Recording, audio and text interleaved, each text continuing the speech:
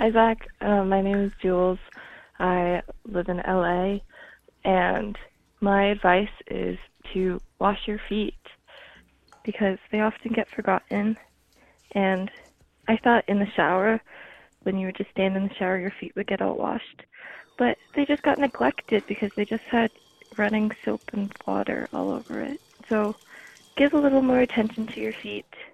At the end of the long day, I like to just wash my feet in the bath to get all the gunk off. And it feels really good once you do it and you get in between the toes. It's something that's so easy to forget but feels so nice to do.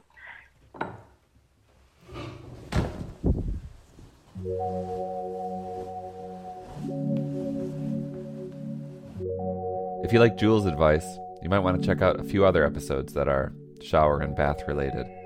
There's Morning Zesting with Drew Philp, and there's Restarting Your Day with Ken Haddad. I've discovered a new kind of coffee in the middle of the day, and it's something that I'm calling the lunch hour shower. Both of those episodes are linked in our show notes. If you have some advice, give me a call on the advice hotline, 844-935-BEST. That's 844-935-BEST. I'm going to go clean my feet.